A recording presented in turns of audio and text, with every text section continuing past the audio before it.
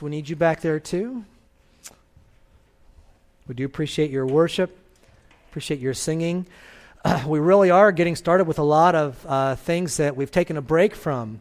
Nathan mentioned earlier the Bible Knowledge Hour. We've been off for December and up through tonight, and I'd encourage you with that. There are at least 3 different venues that you can participate in that. We have every lesson in the Bible Knowledge Hour online, so the person that keeps our website is very good about getting those up within just a few days, and so you can go online, listen to the entire lesson, and you can also come here in person and be here. We have a quiz every night. And so repetition is the mother of all learning, I heard years ago. And so that will help you with that. And then also you can listen live on WMPC 106.9 as well as 12:30 a.m. It's broadcast live over the radio at 6 p.m. on Sunday nights. And so please be a part of that. We have choir practice starting up this coming Thursday at 6:30, and they'll be singing in a few weeks. So everybody in choir, you had your break, now back to normal, 6:30 this coming Thursday night. Men's basketball tomorrow night at 7 o'clock, and so quite a bit of stuff going on. I'd like to ask you to bow and pray with me one more time as we come to God's Word. Father, we plead with you now as we would enter into this time to study your word. We would ask that not only would we recall some things that we've known before, and they would be sweet to us, but that something new and fresh would come. I praise you for the wonderful ministry of the Holy Spirit, the dependence that we have on that, the wonderful blessing that it can be. As I've had experience, having individuals talk about several different things that they got from the message, and I wasn't even going that direction, and yet, God, you are the best teacher. I would ask you to help me to be faithful to the Word of God. Allow us to set aside distractions, as I know there are hundreds of distractions that came into the minds of the folks that are here, that are listening over the radio, that might be listening in the future. God, we praise you for your involvement in this time. I pray these things in Jesus' name. Amen.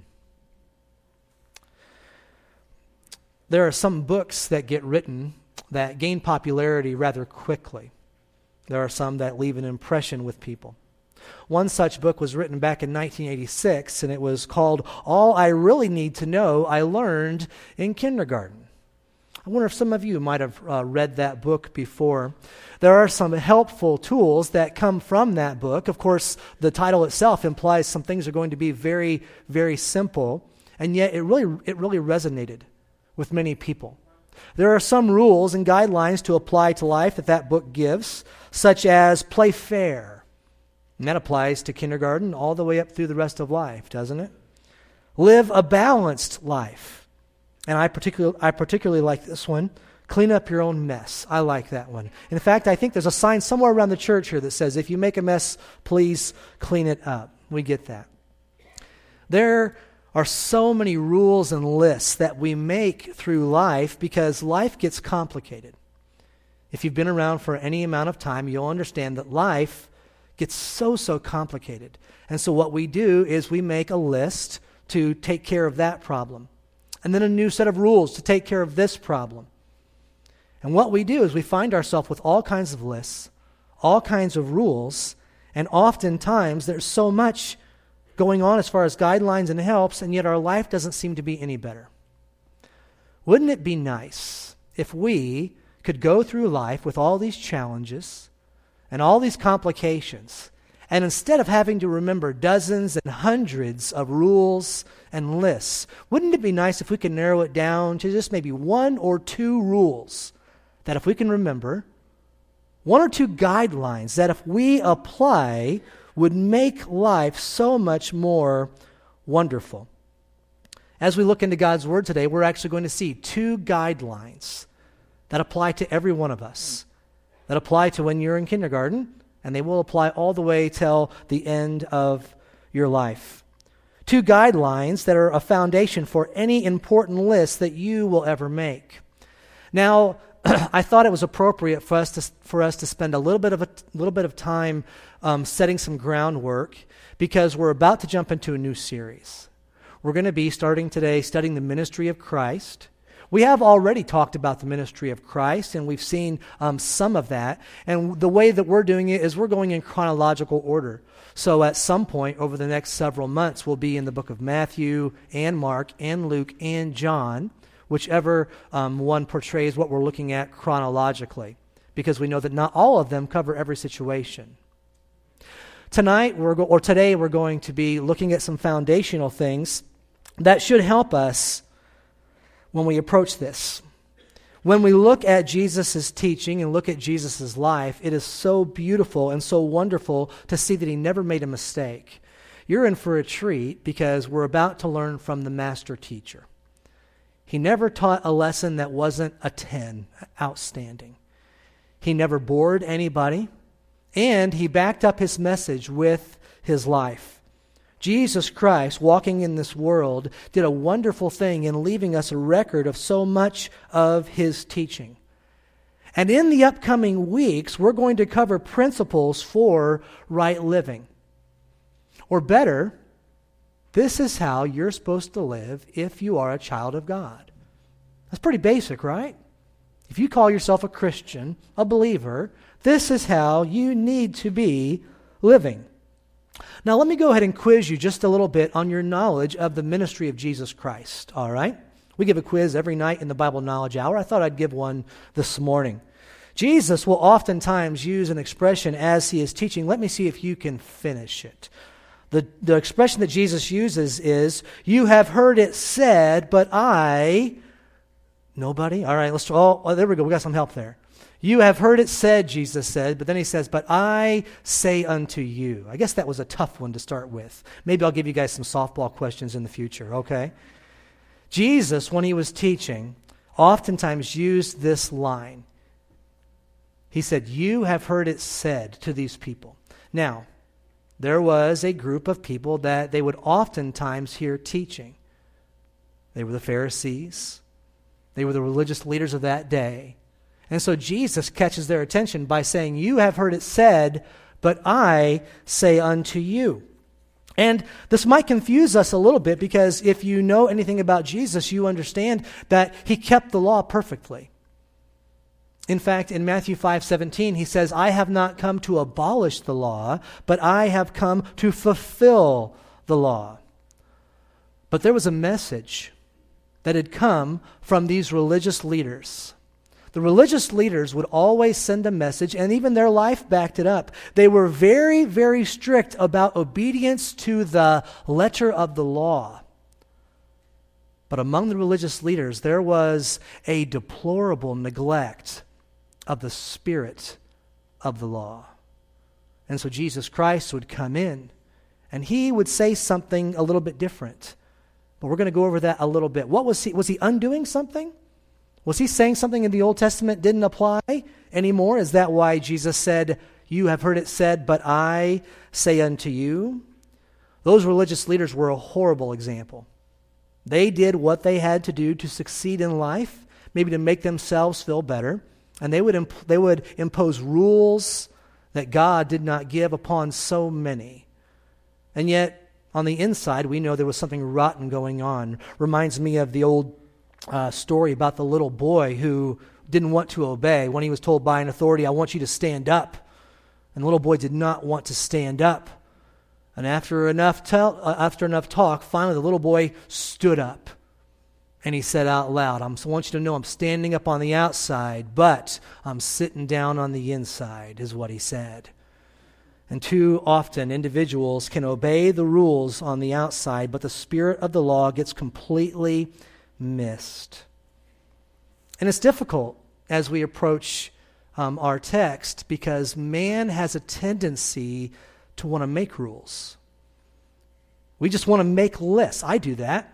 I'll apply a new rule, a new something to my life, whether it be in any area of my life. And I'll say, I'm going to start this starting today. It's possible some of you just started a New Year's resolution in the past couple weeks. It's very possible that some of you have broken that New Year's resolution already, even though we're just a couple weeks into the new year. We're very good at making rules, but oftentimes we're not so good at keeping them. Now let me say this before we turn to our text. The Sermon on the Mount is not a list of rules that if you keep them, God will be pleased. It's not what I said earlier. It is something that gives us the tools for righteous living, but just because somebody keeps these things that Jesus is going to teach does not necessarily mean that God will be pleased with that person. All right, are you interested in seeing what Christ had to say to him? All right, Matthew chapter 5 in your Bibles. Matthew chapter 5 is where we'll begin. And this is going to be foundational. We won't even get to what you think might be point number 1 as we look into Matthew chapter 5, because I do want to lay some foundation, and I'm going to ask us just to walk away with one main point, one main idea as Jesus Christ approaches this teaching of the Sermon on the Mount. Now, let me give you the location. The location where this was given was Israel. We understand Israel to be a small country, and back in Jesus' day, it was divided into 3 different sections. You had the southern section, that was called Judea. You had the middle section called Samaria. And then you had the northern section of Israel, which was referred to oftentimes as Galilee. And Jesus did the vast majority of his ministry in the northern section. In fact, if you ever get opportunity to go to Israel and to go to the Sea of Galilee, you can take a boat ride out to the middle of the sea. And you can hold your hands up in the air, and from this spot to this spot, you will see where 2/3 of Jesus' earthly ministry took place. Most of his ministry around the Sea of Galilee. We know that Christ grew up in Nazareth, but he would actually make a town called Capernaum his headquarters for his earthly ministry. Now that's in the northern part of Israel. Jesus was a good Jewish man, though, and he kept the law perfectly. What did that mean about travel throughout the country? It means if he was in the northern part doing a lot of stuff, ministry, healing, teaching, giving the gospel, there were at least 3 times a year where Jesus had to travel down to the southern part to go to Jerusalem to keep one of 3 feasts. Oftentimes when we think of a feast, we think of the feast of the Passover. All right. I've asked you to turn to Matthew chapter 5, and I'm going to back up a little bit into actually Matthew chapter 4, and we're going to, just for background, start at verse 23, because this gives us a good understanding of where Jesus is coming from as he jumps into this teaching. So Matthew chapter 4, verse 23, down through 5:2. And he, that's Jesus, went throughout all Galilee, teaching in their synagogues and proclaiming the gospel of the kingdom and healing every disease and every affliction among them. So his fame spread throughout all Syria, and they brought him the sick, those afflicted with various diseases and pains, those oppressed by demons, epileptics, paralytics, and he healed them.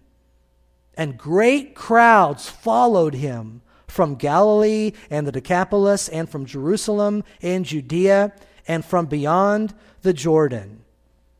And then chapter 5 starts out, seeing the crowds, he went up on the mountain, and when he sat down, his disciples came to him. And he opened his mouth and taught them, saying, and we're actually going to stop right there. So we've given you a summary of what Jesus' ministry was. He was healing, he was teaching, and he was giving the gospel. This is what he had been doing. And at this point in Jesus' ministry, he actually is experiencing great popularity. His fame had spread, and it's early on in his ministry, so I think it's fair to say that Jesus hadn't quite offended everybody yet. He's going to. He's going to say some things that are very, very difficult. But right now, they are following him, and they are loving him. Not only are people getting healed of their, it said pains. Did you see that there? Did that jump out to anybody? Jesus healed them of their pains. How wonderful. They would also get a free meal along the way oftentimes, and we talked about that last week a little bit when we observed communion. There are several reasons why these people would follow Jesus Christ, and I think one of the main reasons was because this group of Jewish people heard about his message of the kingdom of God. A different kingdom than what they had. Do you think they were ready for a different kingdom? Oh boy. There was Roman oppression that was taking place. Talk about taxation without representation. That was going on big time there. They were ready for something that was very, very different. And it wasn't just that Christ had a different message. His message had been validated by his miracles. And so I think that probably most of them had a lower idea of what Jesus was going to be than what he actually was. We know from the disciples that they kind of anticipated that he was going to maybe take over as the new king, and they wanted to be the right-hand man in his new kingdom, the earthly government. Well, Jesus was going to go much higher than that. I think with many people that followed him, maybe they thought Christ would be the new high priest. Maybe some thought that he would be able to lead any soldiers to free them from Roman oppression. And of course, Christ would go so much higher than that. Jesus, as we approach Matthew chapter 5, is experiencing great popularity. They loved him. In fact, Jesus was called master or teacher by all kinds of people. Not just the 12 that he had selected, but by commoners, by Pharisees, by tax collectors. People were calling him teacher because every time he opened his mouth, he spoke with a wonderful authority. And as I said before, he was the perfect teacher. He never made a mistake. We have that to look forward to. Until then, we'll have to put up with people who make mistakes as they teach and as they preach. Now, in Matthew chapter 5, we see specifically who the message was going to, because there was a huge crowd with him, and he could hardly get away from them. We talked about that last week a little bit. But in the first verse of Matthew 5, it says that he called the 12 to him. Christ is about to teach, to give us what's the best teaching this world has ever seen. And he calls these 12 to him. So they are the specific audience. But do you think there were individuals among that crowd that were leaning in, that were trying to get some information, trying to listen in and see what the next step might be in this new teacher's plan? I'm sure there were. Now, I said we're going to be crossing several different or multiple gospels as we go. In Matthew, we only find that 4 of the disciples' names that were called. But if we look at the parallel passage in the book of Luke, we find that at this point in Jesus' ministry, he had called all 12 of his disciples. So we can know in Matthew chapter 5, verse 1, he calls all 12 to come to him, and it appears that Jesus sits down while he goes to teach them. Now, I want to highlight one word right now, and it should jump out for the rest of our time, and it's the word law. When you and I hear the word law, when it talks about the Bible, it's common that we will have a specific idea. Oftentimes, we will think of the Mosaic Law. Now, some folks will go right to the Big Ten, right? The 10 Commandments, and that's what they think of when they think of law. Other folks will go to the Mosaic Law, those 613 laws that had been developed for God's people as they were delivered from slavery. They didn't have their own government system, and they didn't have any good leadership, and they're about to travel. Now I'm going back to Exodus here. They're about to travel from Egypt and head toward the Promised Land. And so very much so, they needed some rules because they didn't have anything in mind. And so we know there are at least 613 laws that were there to guide them. When I say the word law connected to the Bible, what comes to your mind? When we think of those over 600 Mosaic laws, they are divided into 3 different parts. There's the moral code, or the 10 Commandments. There's the ordinances and sacrifices. So that's talking about the feasts and the priests. And then there's the social code, what they could eat, what they could wear, what they could not eat and wear, as well as several other things that would keep them pure and clean throughout. Jesus, don't miss this, it's very important as we jump into these next several verses. Jesus is not referring to the Mosaic Law when he's talking about the law. He's not referring to something that these people kept for these years. But instead, Jesus Christ is talking about something that I'm going to call the moral law. Things that are right and things that are wrong, and they were right and wrong before the children of Israel came out of Egypt, and they are right and wrong all the way up to today. So the moral law. Oftentimes, you and I will say we are not under the law as believers today. And that is a true statement. And yet the moral law of God is something that we are under, something that we cannot ignore. Rights and wrongs found all throughout the Bible. There have always been rights and wrongs. Now sometimes, I'll give you another title for this, sometimes we find this called the law of Christ. Sometimes it's called the law of love. Just in the past week, I was talking to one of my kids, and they asked me a question about something that's right and wrong. And they asked where that came from. I think it was about language, about swear words. And they said, who determined that that was a swear word? How come you can make that a swear word and put that in this movie, and you can't put it in this one? Who's the one that decided that? That's a pretty good question. When we think of right and wrong, there is something that has always been. And God even oftentimes will put something in our conscience to let us know that something is right or wrong. Now, class, let me throw you another question. Maybe this is a hard question as well. What was the very first wrong? The very first one. Can you think of it? Search your mind. The very first wrong. You're going to have to go all the way back to the book of Genesis, back to the sin in the Garden of Eden, when there was a command, do not eat of the tree of knowledge of good and evil. And sin came into the world, and that's why today you are a sinner, because sin entered the world. And as man continued, there was more than one wrong. There were several wrongs that were going on. So God would give more of these moral codes, the moral law. People would lie. People would steal. Some would even kill. And so the law had to grow a little bit. I knew an old preacher, he thought he could cover quite a bit of the laws, and he had a nice little list that he would read, especially to us teenagers. He said, here's what you need to know. Don't smoke, drink, cuss, or chew, or go with girls that do. That's what he would say to us young people. It's not a bad list. It probably will help you in life quite a bit, but it's certainly not exhaustive. As we approach the Beatitudes, we are going to see something beautiful in what Christ teaches, a moral lifestyle. So when Jesus said, you have heard it said, but I say unto you, understand that Jesus Christ is very much so teaching the moral law that God would give. Now I'm going to ask you to turn to one other place in your Bible as we close, and this is going to be the main underlying idea. Turn forward to Matthew chapter 22. Matthew chapter 22. And as you turn there, I want you to understand that Christ, and of course, Matthew 5 is the beginning of Jesus' earthly ministry. Naturally, we get to Matthew 22, we're getting towards the end of Jesus' earthly ministry. And when we come to this passage in Matthew, there are individuals who are trying to trick Jesus. They wanted so badly to discredit him. They wanted him to lose his popularity.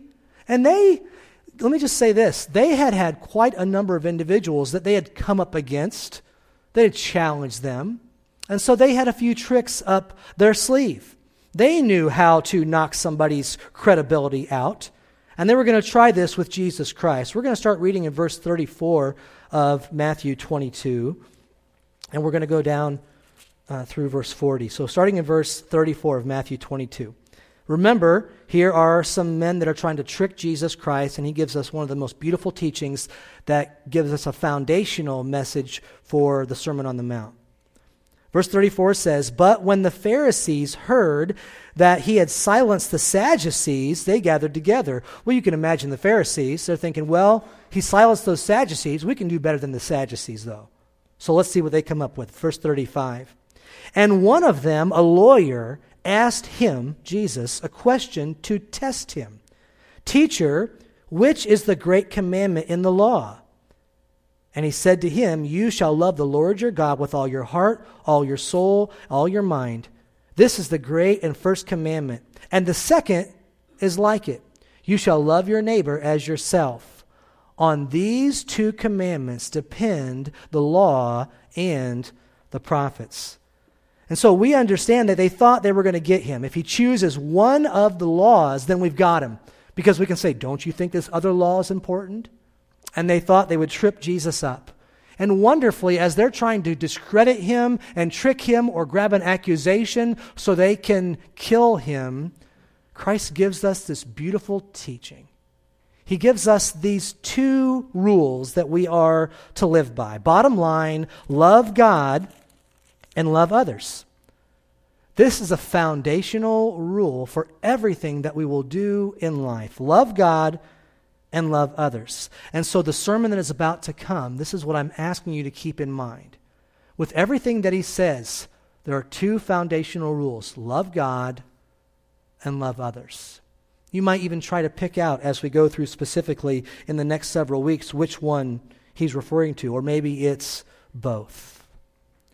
Now, let me mention regarding the gospel that we are not saved by keeping the moral law. You and I are saved by putting our faith in Jesus Christ. It's a decision that you have to make. And if you have never done that, I would invite you this day to invite him into your life. Ask Jesus to forgive you of your sins and put your faith in him because of the work done on the cross. Because no matter how good a life you live, no matter how many rules you keep, you're not getting into heaven if you have not accepted Christ as your Savior. How do we get to heaven? By faith. How do we live the Christian life? By faithfulness. And Jesus is going to get into those details in Matthew chapter 5. Now, each one of the Old Testament laws can be placed into either of these categories, loving God or loving others. And Christ has freed us from the bondage of the over 600 laws in the Old Testament. We don't have to look to those anymore. I know people that argue about those. I know some people that will take some of those guidelines and apply them to their life. I know some that want to impose those Old Testament Mosaic laws upon somebody else. We need to be very, very careful to know the Bible, because God's Word tells us what is key. Love God and love others. Listen to 1 John chapter 4 and verse 7. That says, "Beloved, let us love one another, for love is from God. And whoever loves has been born of God and knows God." And so I would challenge us as we come to this most important sermon to not just avoid sin because of a consequence. I'm not saying there shouldn't be consequences. I'm glad there are consequences. But for someone who knows Jesus Christ, you should not be avoiding sin only because there might be a punishment or you might get caught. Instead, you need to get to the place where you are avoiding sin because you love God. And God hates that sin. There are consequences, and we can talk about them. We can tell them to young people, that's okay. But ultimately, if we are not choosing to do right because we love God, then what's going to happen is, as soon as we can find an avenue to commit that sin without getting caught, well, then we're going to go down that road. This is why a love for God is going to be so important for us. What can we do? What can we do with this message? I know we're just starting this new series and getting into it. But I would challenge you with this. Allow every rule that guards over your life to have these two truths as a foundation. Love God and love others. So when you're about to do something and you're questioning, is this right or is this wrong? Does it fall under one of those categories? Love God and love others. You know, we've been pretty pointed in our message today, and the word love has come up a lot. And I like the word love, don't you? Don't you like the word love? Yeah. I love it. I love the word love. But the word hate is something that we cannot necessarily ignore when it comes to how a believer is supposed to live. As I just mentioned, if you are only looking for avoiding consequences and that's why you're choosing not to sin, well, your maturity level is only going to be so high. There needs to be a love for God and God's character. And it's because of God's character and how different the sin is. That's one of the motivations for why we obey. But we don't like the word hate, do we? I've got a brother and a sister-in-law, and they're raising their kids. And they taught him to say something very specifically when there was a food that he hated, all right? So if he had to eat a food and he did not like that food or he hated that food, he wasn't allowed to say, "I hate spinach." Do Do you know what he was taught to say? He said, spinach is not my favorite. That's what he would say. So when they were coming up to supper time and they're having peas and he sees them, he would say, peas are not my favorite, just like that. Now I would hear that and say, oh, well, peas are okay then? No, he hated peas. He just wasn't allowed to use the word hate when it came to food. Now he's older today, so maybe he has some things that he hates and he can express that. But my nephew used to say it's not my favorite because so often we don't like the word hate. But as we close, let me encourage you with this. If there's a sin that you're struggling with, if there's something going on in your life and you've tried to start something new that God wants, or you've tried to stop something that God doesn't want you to do, you need to take this word hate not only into your vocabulary, but also into your actions, and let me explain. The reason why we live a righteous life and we choose to not sin is because we love God. And everybody likes that idea. I love God. Everybody likes that one. And the reason you choose to not sin is because that sin is something that God hates.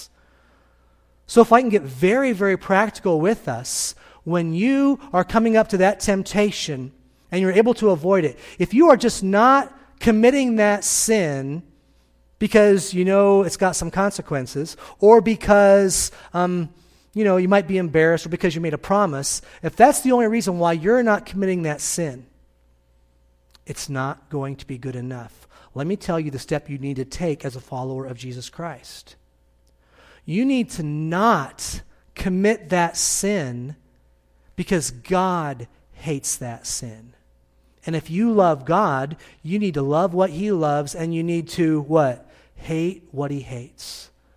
It's not just enough to avoid it. You need to hate it. Because the reason why lying is sin is because God is truth. And so you don't just not lie because you might get caught or get in trouble. You don't lie because of the price that was paid on Calvary. And God is truth. And what happens is that sin, whatever it is, and all throughout the room, the different ones can come in your mind. We don't like to share them oftentimes. Sometimes we'll ask somebody to pray for us. And what needs to happen for you to get victory over that sin is you need to hate that sin because God hates that sin. And if I can just get very, very practical, here's how much God hates that sin. Here's the price that God paid that should motivate you to hate that sin. God the Father sent His Son, Jesus Christ, to die on the cross. And Jesus Christ died for what? He died for our sins. So if you don't hate that sin, understand the price that has been paid when God the Father sent His Son to this world. And Jesus Christ died not because of anything that He did. He died because of that sin. So maybe this will help you in fighting against that temptation, in that sin. It's not enough just to not commit that sin. You need to hate that sin. Why do we want to have a good work ethic? Because God hates sloth. He hates laziness. So if you can get by without a good work ethic, is that good enough? If your bills are paid and you can seem to get through life? No, it's not. Because God hates laziness. So you need to hate laziness and allow that to be part of your life that drives you in the choices and decisions that you make. And I can go on and on and on about the sins. And if you can't find specifically where it says in the Bible that God hates that sin that you deal with, make that your assignment. Jump in and look. Because God tells us what to do, and so often He tells us what to do because there's something over here, and it's not just enough to avoid that. You have to hate it. And the reason you should hate it is because the blood that was shed on the cross was for that sin. That's why it was done. So for you to be Christ-like, you need to hate. You need to hate that sin. And this will drive you. This will drive you. And so when you see someone joking about it, I have a close family member, and there's a certain sin that comes up every once in a while, and many people laugh about that sin. TV shows and movies will make fun, and it's kind of it's an easy thing to make fun of. And when this family member of mine sees people laughing at that sin, he never cracks a smile. He never laughs. And I asked him about it one time, and he talked about the pain that caused, the seriousness. You see, that sin was very personal to this gentleman.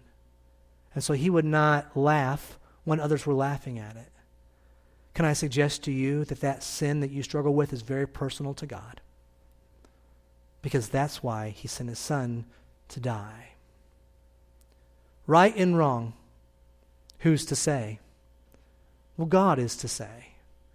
God has determined what is right and what is wrong.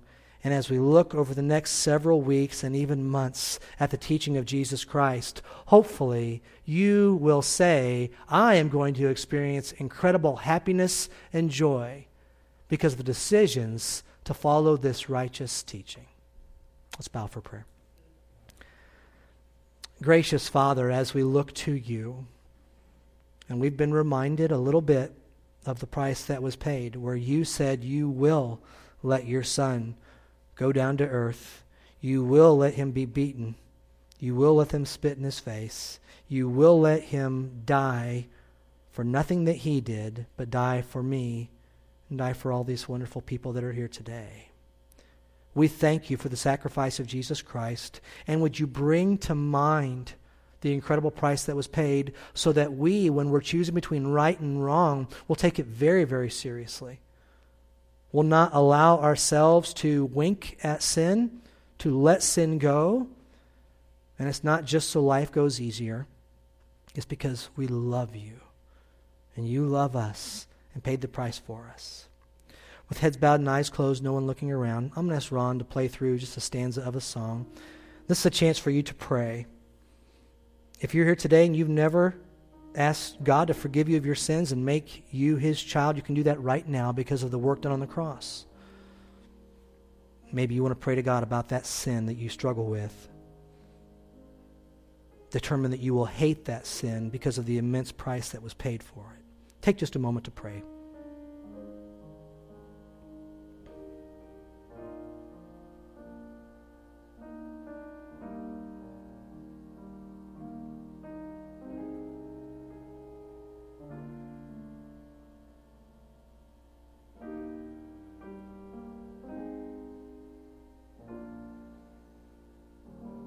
Amen.